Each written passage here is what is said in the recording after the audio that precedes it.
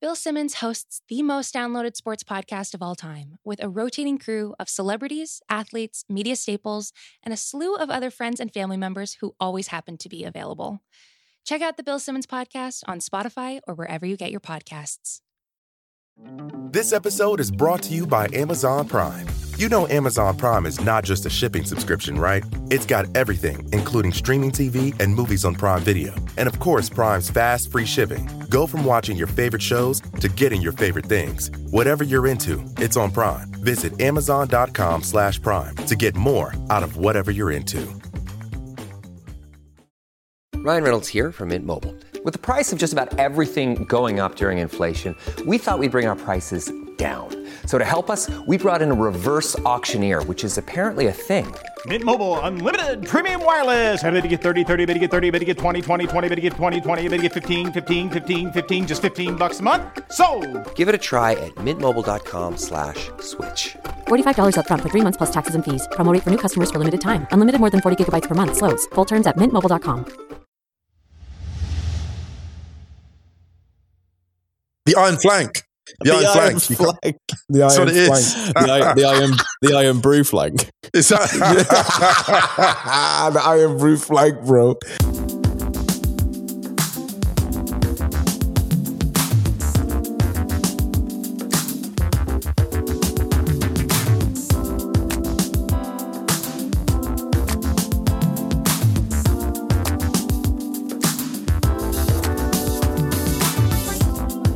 Hi everyone, welcome to Wrighty's House on Ringer SC. Hope you're staying safe and well. Today, we're going to talk England and Scotland's draw at Wembley, Denmark and Belgium, and some other Euros chat. And the anniversary of the great Cruyff turn.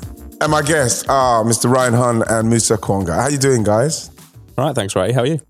disappointed, I suppose. I think, you know, I felt like a hype man yesterday because, right. And the only reason why I felt like a hype man going into it, we weren't like electrifying against Croatia, and you know, what I mean, there's so much room for improvement. But what you're going into it, and what I do is I'm going off of what I believe the players are capable of doing.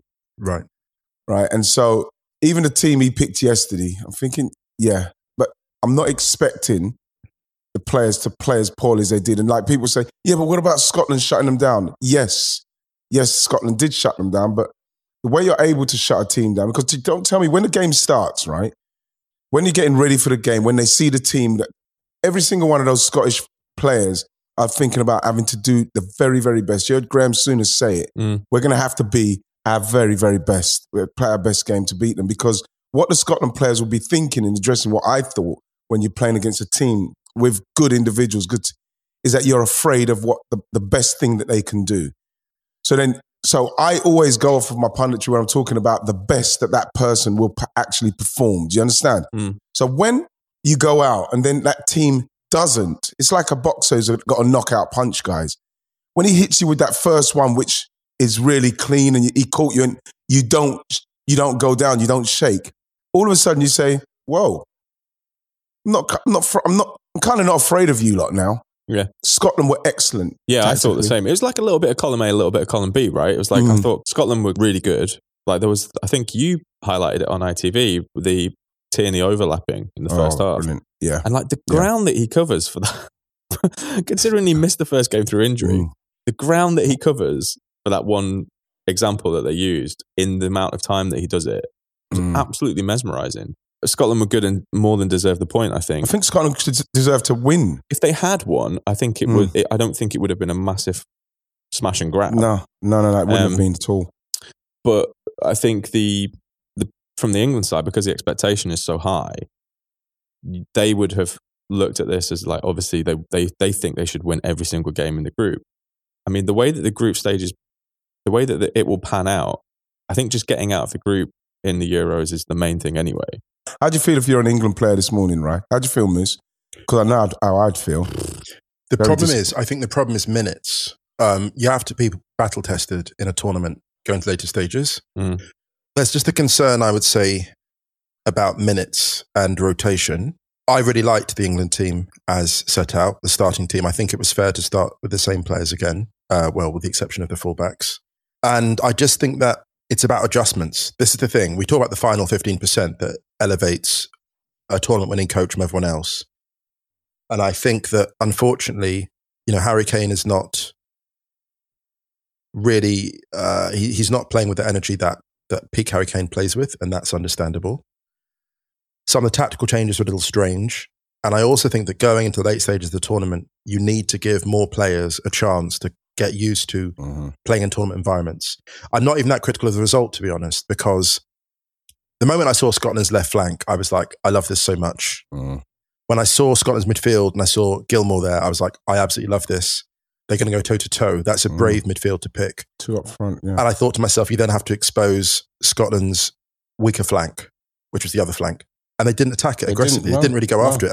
And they had opportunities. And I know that Sterling scored in the first game and scored the winner, but he's somebody who I think I would have thought at changing. Maybe changing, yeah. And I also completely understand and respect the decision to keep the same midfield they had, but I think that there was an opportunity to go with a different midfielder. So they could have sacrificed one of the defensive midfielders, either one of them, for someone like a Bellingham to drive into those spaces. Yeah. Yep. And if we're being really, really hot take, they could have maybe thought about doing something different with Kane. Yeah, I mean, I think this might, sorry to jump in, but I think this might, I was thinking about what to do for the Czech Republic game. I wouldn't be disappointed at all if someone like Dominic Calvert-Lewin starts that game. And I know that sounds a little bit like, what? No, that's fair. That's fair. If you think about what England lacked against Scotland, and I'd like to kind of focus on Scotland a bit in a minute, but for now, obviously the England stuff, the kind of speed of building the play in an attacking sense and fluidity. Yeah. I think I tweeted with about a quarter of an hour to go that, with this game state as it is, Jadon Sancho should be on this football pitch. Absolutely. Looking ahead to the Czech Republic game, seeing how they've played in their opening two games, if you experimented a little bit with the mobility that Dominic Calvert-Lewin brings, that will be the game to do it before the knockout. Yes. Do you feel that he's somebody that, because he'll run channels, he will, because like yesterday there was time where England players in the midfield had time on the ball. Scotland's line was quite high, and Harry Kane didn't make the runs into those channels to then stretch their team at all. What Dominic Calvert-Lewin will do, he will at least threaten and do that. But then if you're going to play him, then you have to play Grealish or Foden in that creative role and the space that he's going to vacate. Because yesterday I thought like Harry Kane was coming into areas where he was just condensing everything even more. It wasn't working. Hanley went with him. And Hanley went as far as he went, just following him, because he's not going to turn you. There's no one really apart from Foden. I was disappointed at Foden come off, really disappointed. Because a player like that, even when he's playing badly, still shows to the ball, still tries to do those things in the last third that you need, that creative, brave player who still wants the ball, still wants to turn it around the corner first time, link play, 1-2s, and he took him off. Reece James, I'm thinking, okay, Reece James to pin back this fucking Scottish left side because it's so potent, it's so dangerous. And then you got Billy Gilmour in there just looking, just as the game went by, like with the Liverpool game, he just grew and grew more into the game. But was Reece James supposed to get forward to put crosses in? When Phil Foden goes inside, was he meant to be doing it? Because I didn't see it very often last night. I think he was there more, I actually took it, he was more there for the recovery aspect. Because if you saw how he played in the Champions League final, obviously, one of his greatest strengths is that he can cover astonishing ground when people try to get him behind at least once or twice. So I thought he was there, weirdly enough, because of his defensive intensity, because he's so good at tracking. I don't think he was there to cut beyond, because frankly, that's one of the best left backs. That's one of the best left flanks defensively in world football. That sounds a bit dramatic, too, yeah. But it's unbelievably solid. Yeah, Tierney and Robertson is amazing. Right, it's amazing. It's like the Iron Bank, like you can't, the Iron Flank, the Iron Flank. That's what it is. The Iron Brew flank. Is that the Iron Brew flank, bro? I saw that team. Yeah, I saw that. Honestly, I saw that team before kickoff, and I was like, I absolutely love what Clark has done. Well, I think the thing is with the England-Scotland thing, obviously, like what Scotland are the third lowest ranked team in the tournament. Is that correct? Is that right? I think they are third lowest. We're 40 behind us. They are. But also, it's just like a derby. I know that sounds massively cliche, but how many Premier League derbies have we seen between teams that are opposite ends of the table? It's a massive cliche, but it does add a different element to it because who know each other's games. Well, yeah, and also it's way more loaded. So I think that if this was someone like a for argument's sake, let's say North Macedonia, I would be way more worried about exactly the same set of circumstances that happened in this game if it had been against someone like North Macedonia. Completely agree, yes. No real relationship in terms of football and thing, no added rivalry, no loaded kind of, all of the shit that's been going on recently in the UK. Also because I think that England will get out of the group and they'll probably progress past the round of 16. And that's kind of par, I think, for England. Yeah. Quarterfinals is par, I think. Yeah, but right, after the first game, and I have to say with Scotland, because when you watch them, you know where their danger is, which is the left side. But then you throw into the mix, you're giving a 20-year-old his debut and he plays like that. So now all of a sudden, you could throw into the mix what arguably the best left side in world football. Yeah.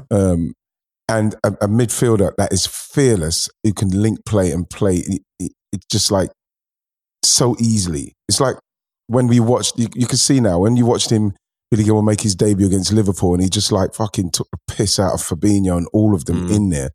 And then you put him, you think to yourself, I'm quite afraid now because Scotland's pieces are starting to fit. Now, if they had just somebody, could you imagine if they had Patrick Bamford or if they had the way Che Adams played yesterday, he looked frightening. He's dropping into holes, whether he was linked up with, whether he pushed it, got his back into defenders or whether he came off, no one dealt with him very well last night. And the only thing that was missing from him last night for him to have that kind of game where people say, fucking hell, was a goal. Yes. If he scores a goal, people say, hang on a minute, he's got a lot more, because people that won't notice Che Adams is what he does, because he's at Southampton, he's in and out of the team. He's not like a prolific, consistent goal scorer, but everything he does it pretty well. And now that he's done what he done last night in that game, people say, hang on a minute, he's a lot better than pretty well, actually. Yes. If he finished clinically, you're now looking at someone, you think, fuck, he's really good. Yeah. The far post one was difficult, one he had late on, that he put over the bar. That was a very difficult angle. That's one of those ones that you catch it. If you have your shoulder, your right shoulder over it, and you have your head down and your laces, you have to have a shoulder over it. And I saw that and I was like, he's not going to get over that. Well, obviously, I think like XG wise, for example, England had the better of Scotland. But I think in terms of kind of one of those like moments in the first half, like England didn't have a shot on target, right? First half. The header on the post, I suppose. Stones. That was a Stones effort. It's not on target though, Musa. Yeah. What I will say with that header as well, that was a superb header, actually, in terms of what he did for his angling. I think that was, a lot of people were like, he should have scored that. So, no, actually. I thought he got up. He was heading it on the way down. And he got back and across as well. He got his head back and across. I think that was pretty I said that if anything. I know you're going to say. For me, Clive, he jumped too well. He got it too well. I knew it. Whenever you hear if anything, you know what's coming next. You know the rest. Roy Keane could believe it. Roy Keane, I love Grumpy Keane. I love him so much. It's great, just like, you know, you and Souness are trying to do the like, well, yeah, I mean, he's just like, King's just like, has to score. He's got to time his run. He's got to time his jump. He's just got to score. England were dreadful.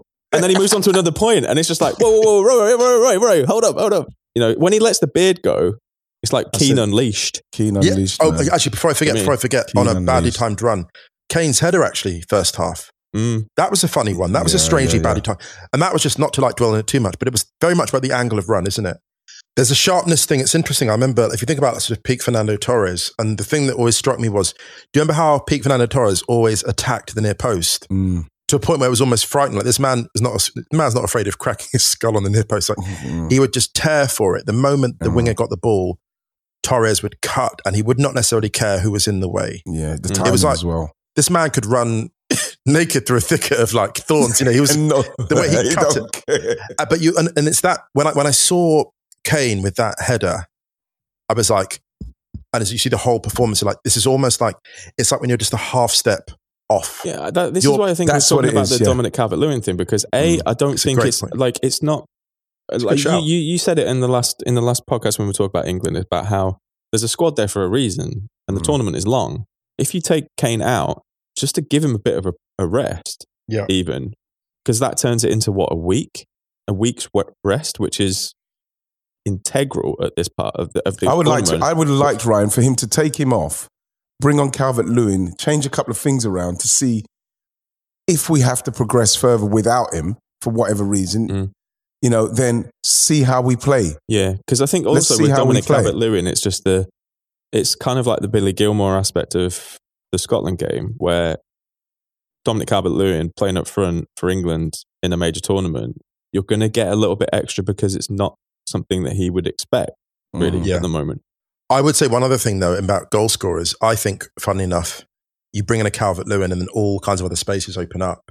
And don't forget, everyone in those front lines can finish. This is the thing. Everyone. Well, yeah, you got Foden and Sterling who have played in false nine systems all season. Absolutely. They can finish, absolutely. Sancho, if he comes to the bench, can finish. There's no shortage of goals in that team if spaces open up. This is the thing.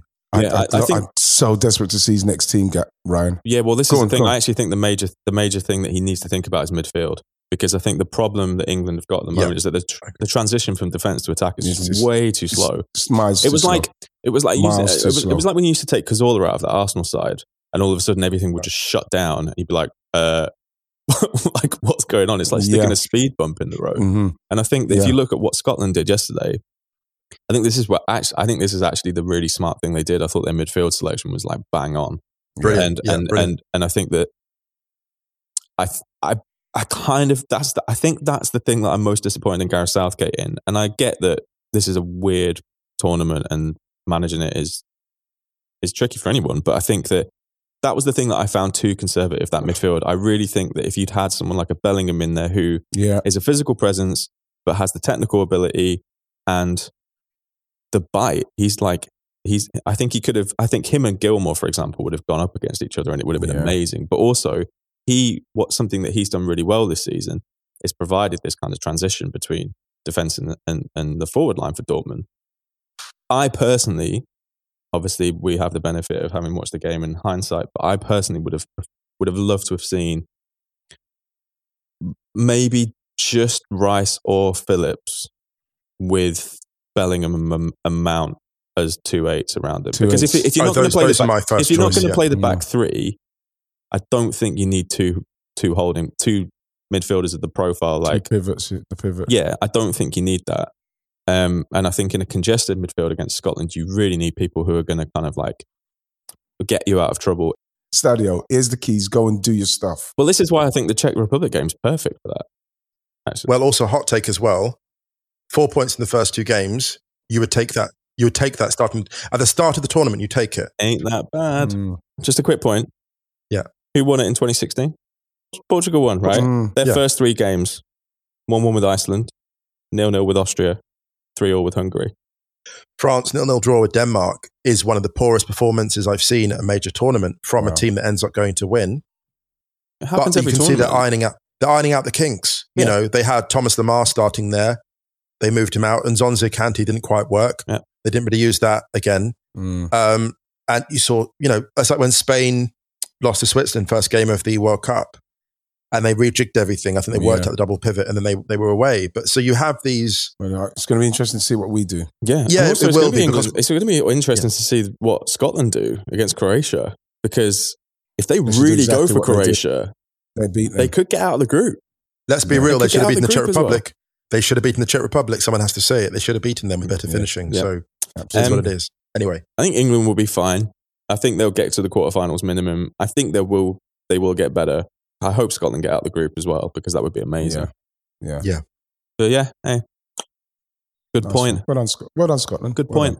Absolutely. Hey, it's Kaylee Cuoco for Priceline. Ready to go to your happy place for a happy price? Well, why didn't you say so? Just download the Priceline app right now and save up to 60% on hotels. So whether it's Cousin Kevin's Kazoo Concert in Kansas City, go Kevin, or Becky's Bachelorette Bash in Bermuda, you never have to miss a trip ever again. So download the Priceline app today. Your savings are waiting. Go to your happy place for a happy price. Go to your happy price, Priceline. Do you know what it is today? Apart from being Saturday, it's the 47th anniversary of the Cruyff turn. Oh my God! So that flashed up. I saw that tweet because Roscoe said it's really weird because he said, "Do you remember this?" I fucking remember it. This was life-changing. This is life-changing stuff. I literally didn't watch the end of the match. Just went outside to just try and do the Cruyff turn. This is what I said. I mean, I posted the video on Twitter and I was saying, like, the fact that it's still so mesmerizing now. It's the defender. I cannot believe what it would have been like watching it live. Can you imagine they had Twitter? Imagine they had Twitter. When a new move comes out for the Cruyff turn. God, can you imagine the tweets? New Cruyff just dropped. Can you imagine? But you know the thing is like Cruyff has just ended Olsen's career and all this. You know what? With the Cruyff turn, because like I said, it was 74. I was watching it live, and we couldn't wait to go downstairs to practice it. And I was very fortunate. I got invited to a UEFA kind of golf day thing, and it was obviously Platini was there, Cruyff was there, Gullit, Van Basten. It had everybody there, and I ended up on Johan Cruyff's table next to him, right? Next to him, right? Talking for hours, and he was talking about coaching. And do you want to coach? I said, yeah, but the badges. He said, he kind of said, F the badges, man. You know, said F the badges, man. Coach from upstairs. You can see it's better from up there as well. You don't need to be on the sideline. What's the sideline for? You know, he was saying this sort of stuff. Such a rebel. The most Cruyff thing ever. Honestly, I remember him saying, and I heard him do it in interviews afterwards as well.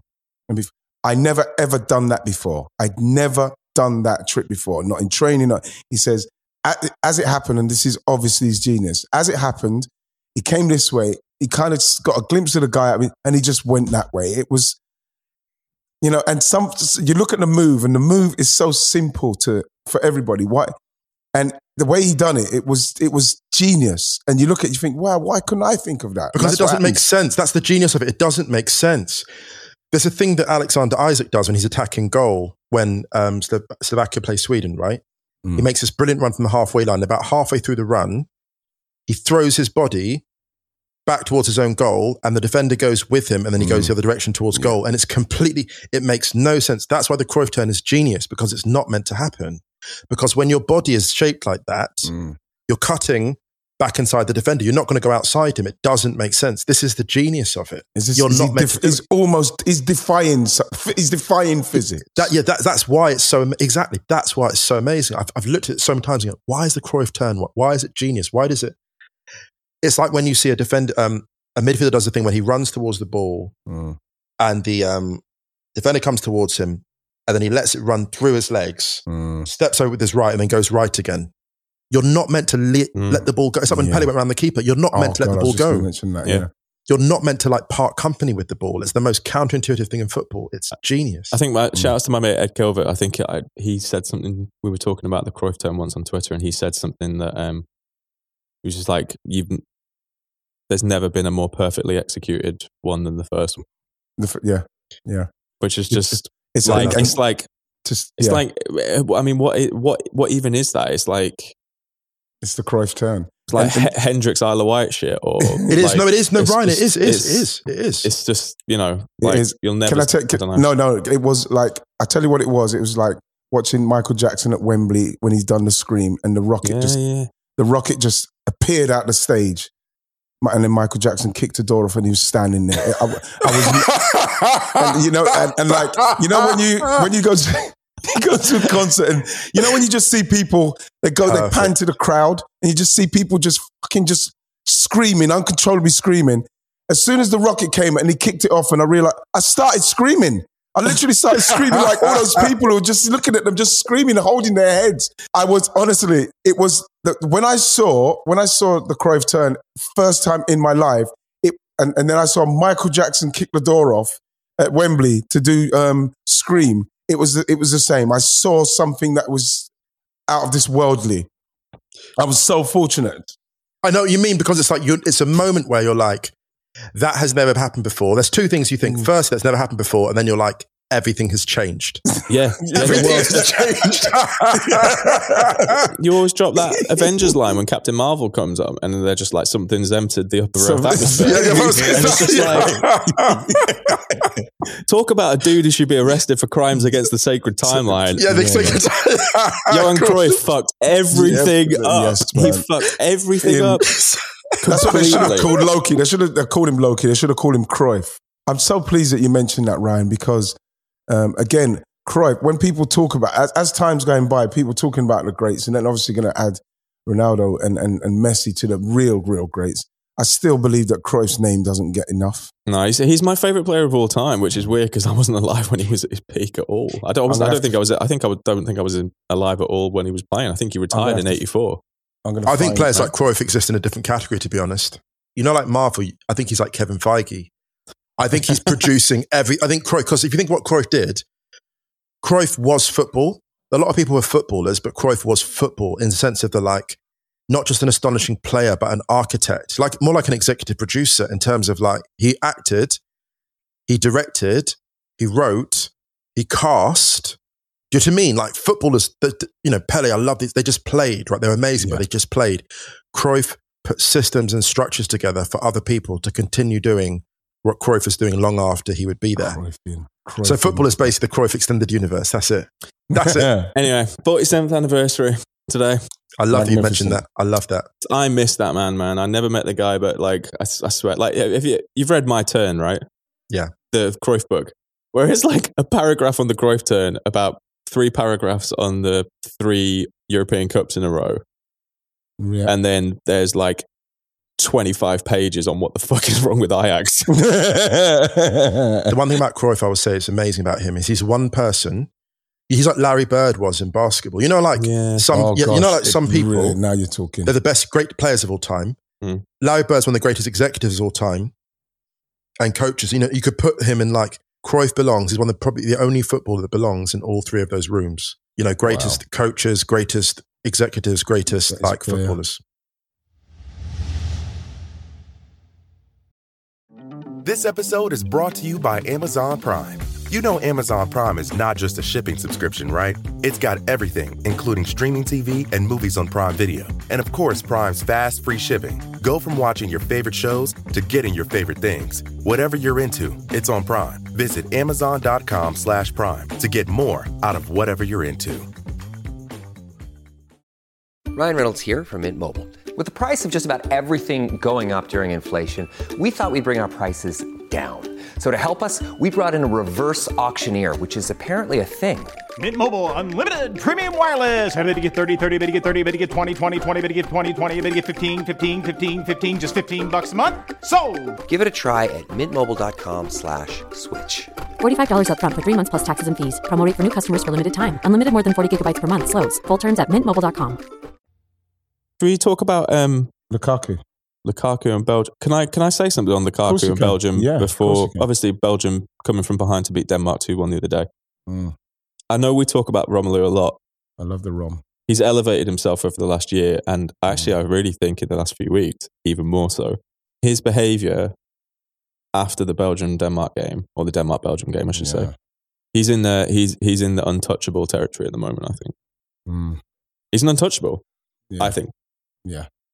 Personally. What he's doing is very special. I was actually talking to Connor about this as a piece I'll be doing for the Ringer about. And I was like, the journey that Lukaku is on, these first 2 games, has a centre forward ever been on more of a journey in the first 2 games of a tournament?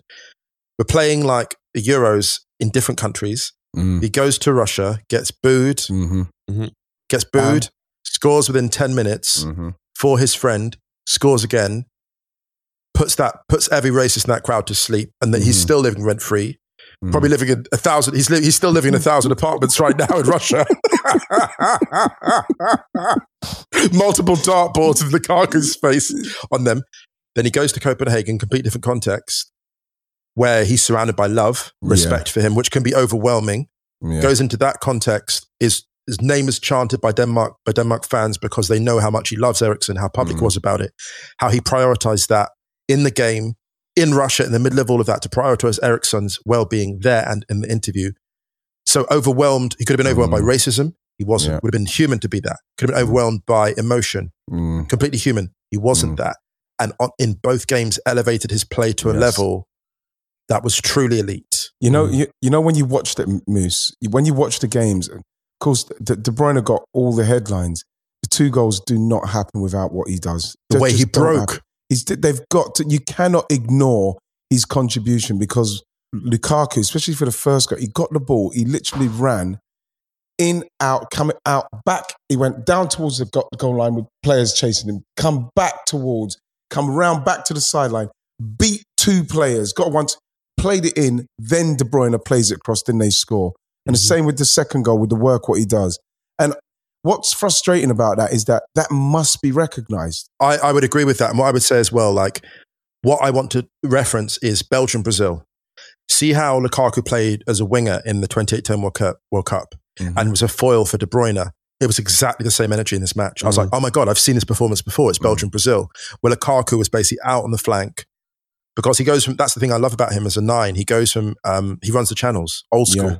He goes from in to out and but vacates there's definitely space. When he makes the space, people always fill it. That's why he can run, come round, take on 2 players, and you know that when he passes it into De Bruyne, there's people there, whether it's Griezmann and whoever it's going to be, someone's going to be in there. Crashing the box. Crashing the box. Yeah, and that's what we don't do, unfortunately. I think, but actually that's really interesting you said that, right? Because I was going to say that Belgium are kind of an example of what you would like England to be in terms of they are still getting key players back from injury. You know, De Bruyne, Eden Hazard came on, obviously.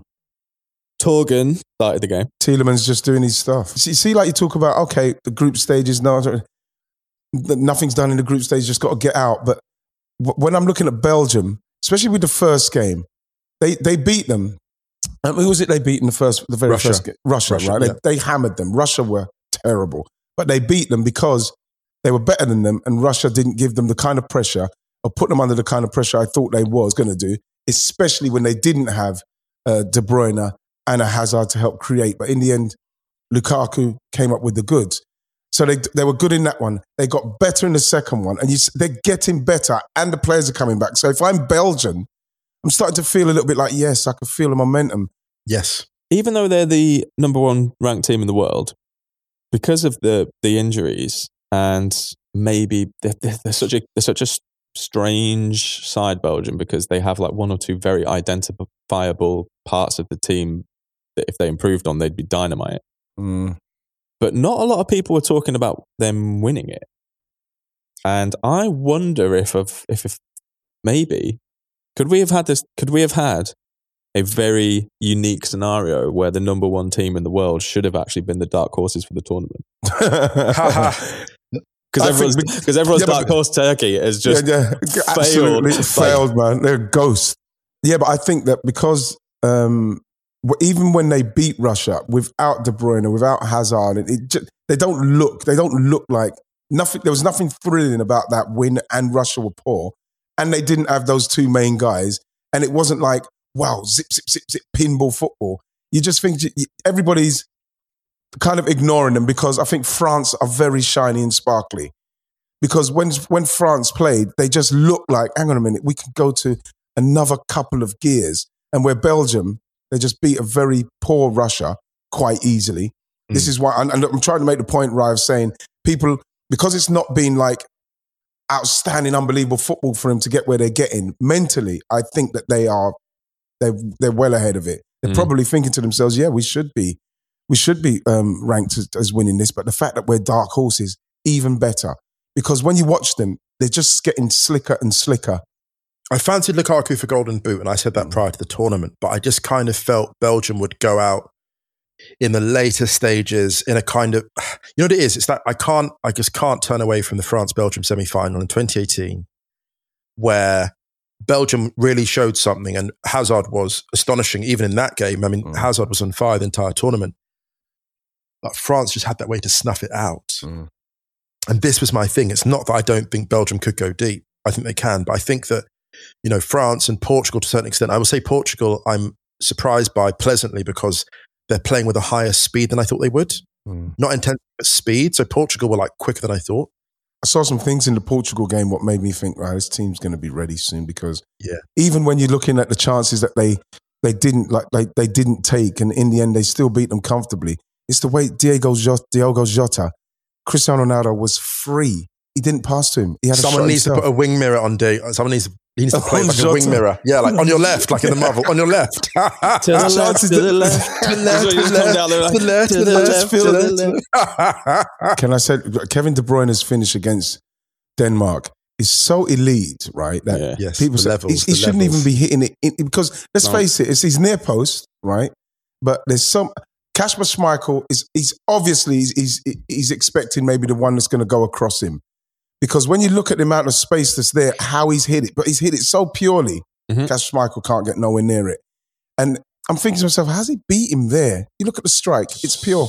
Goalkeeper's taking a chance. And he's thinking, right, is he going to cross me? Because that's what you're taught. Go across the goalie. But when you're De Bruyne, when you're those players, you do what you want. And the half a yard what he left there, and when you look at how much space that ball went into the near post, it didn't go right close to the post and you think, goalkeeper. It went in the goal, at a place in the goal where when you watch it again, you think, should he be beaten there? When you look at how far De Bruyne was, we're talking about he basically almost gives them the eyes from 20 yards. It's the angle from 20 yards. It's ridiculous. Because it was the same energy. Like if you'd just taken everything and moved De Bruyne to the 6-yard box, it was everything was exactly the same as what you would do on the 6-yard box. Yeah. Just outside the 6-yard box. It was unbelievable. The strike was pure, right? When you watch the ball and everything, it's beautiful. Dude, it's like, you know, when sometimes there are goals that people hit and you just, you know, obviously we all love music, right? So you just like, you know, when like beats drop at the beginning, people are just like, like when De Bruyne hit that, he went,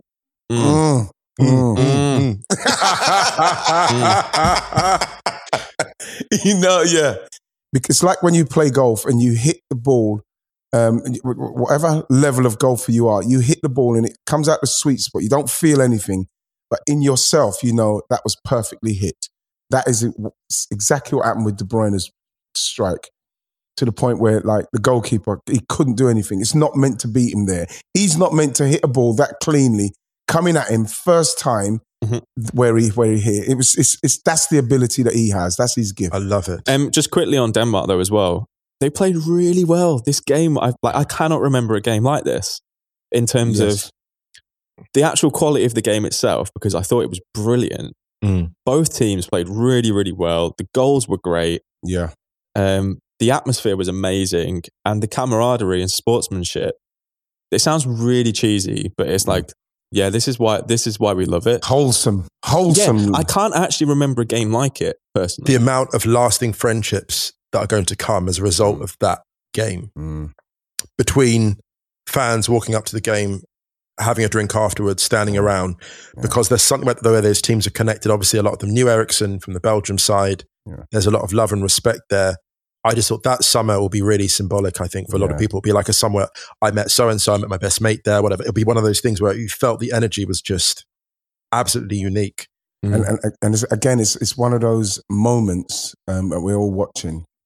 And we already covered it, but it's one of those moments you're watching where football brings it so into playing right into where it needs to be so quickly, right? And gives things perspective and makes you realize, because you cannot think of anything but, boy, this as great as this game is, we've got to remember it is a game. There's so much more going on, and I love the fact that everybody it's resonated with everybody, how precious life is. And Christian Eriksen's been discharged from hospital. He's discharged, yeah. Which is like the best news of the Euros. Yeah, easily.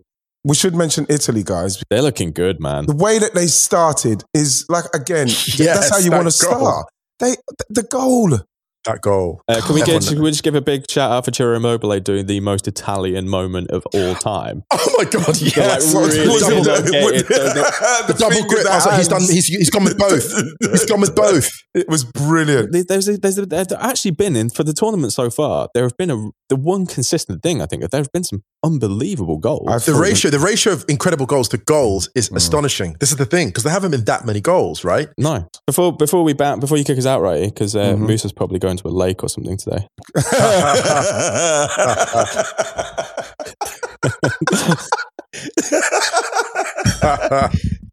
I love that. And whilst, you know, someone's got. Well, Musa, I hope you enjoy it, because someone's got to edit this. Nice. I'm good. No, I'll just, I'll be on my way to Moose, are you angry at me?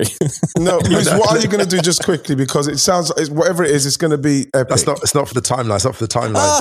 It's strictly for the WhatsApp. Listen. Strictly for the WhatsApp. Exactly. For the WhatsApp. I was just going to say, what are we looking forward to? I'm personally looking forward to how the Italy story ends, you know. Yeah. Ends. Wow. Well, does it end in the final? Does it end before? I think you've got to have them in and amongst it. They don't concede. And then what happens is that they don't concede. So instantly, as a forward, as a midfielder, you know, if we do our bit, it's going to take a team a fucking lot to breach this lot.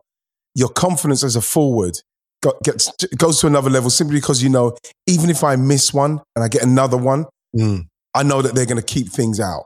Yes. The confidence that's being built is for an Italian side that we know are just so resolute. They will, it's over their dead body that they will let someone score against them. And if they can then start scoring, I don't care who you are. They've got big 2006 energy as well, because don't forget, they only had Gilardino there that was really scoring at that point, but they found goals elsewhere. You know, I love Italy. I love everything about them. I love their suits. Look how cool he looks. He got an Enzo Bearzot vibe about him. Way back. Wow, Enzo that's Bearzot, a deep cut. That's a deep cut. 1982. Now we're talking about handsome men. Can we go to the most handsome man I've ever seen and no one's ever got near him? And this is when I saw him when I was younger. Cabrini, left back, Italy. Wow. Stunningly good looking. You got to do the good looking podcast. Handsome 11. Yeah, Handsome 11. We're looking forward to Italy. Who else are we looking forward to? At the moment, because everyone's played now, right? Last time we'd spoken, no, not everyone had played, right? Portugal, I'm looking forward to as well. Yeah, I mean France, Portugal, Portugal, Germany tonight. Yeah, we're recording this ahead of Portugal, Germany, which I think is going to be a massive game. I'm looking forward to that a lot. This is going to tell us a lot, I think, though. Yeah. You know what was frightening is watching how Ronaldo played, watching how they could have because they could have absolutely decimated Hungary, Portugal. Watching how he just came to life at the latter stages, and the goal what he scored where he done the 1-2 was literally him when he was 25. He looked as sharp as when he was 25, and we're talking about group stages. He looks sharper now than he did at 2016. Yes. And what that says to me in the first couple of games is that he's only going to ramp it up. Right. He's only going to ramp it up. They look dangerous. Okay, guys. Can I say thanks for coming to the yard? Right, his house. A pleasure. Thanks for having us, man. I'll see you later. Moose, whatever you're doing, have fun doing it because obviously it's none of our business. But I just want you to have fun and think of me. Ryan, whatever you're doing. Think of me, Moose. Right, I'll speak to you soon. Much love, man. Thanks for having me. I love you, man. I love you. Love you too. Moose, I'll speak to you soon. I love you. Absolutely, man. Much love. Okay, so thanks to my guests, Ryan Hunt and Musa Kwanga. We'll be back soon with more Righty's House. Hopefully I'll be a lot happier than I feel at the moment, but we're still in it. Why am I feeling like this? Because of my expectations. I've got to lower them again. And I'll see you next time, everybody.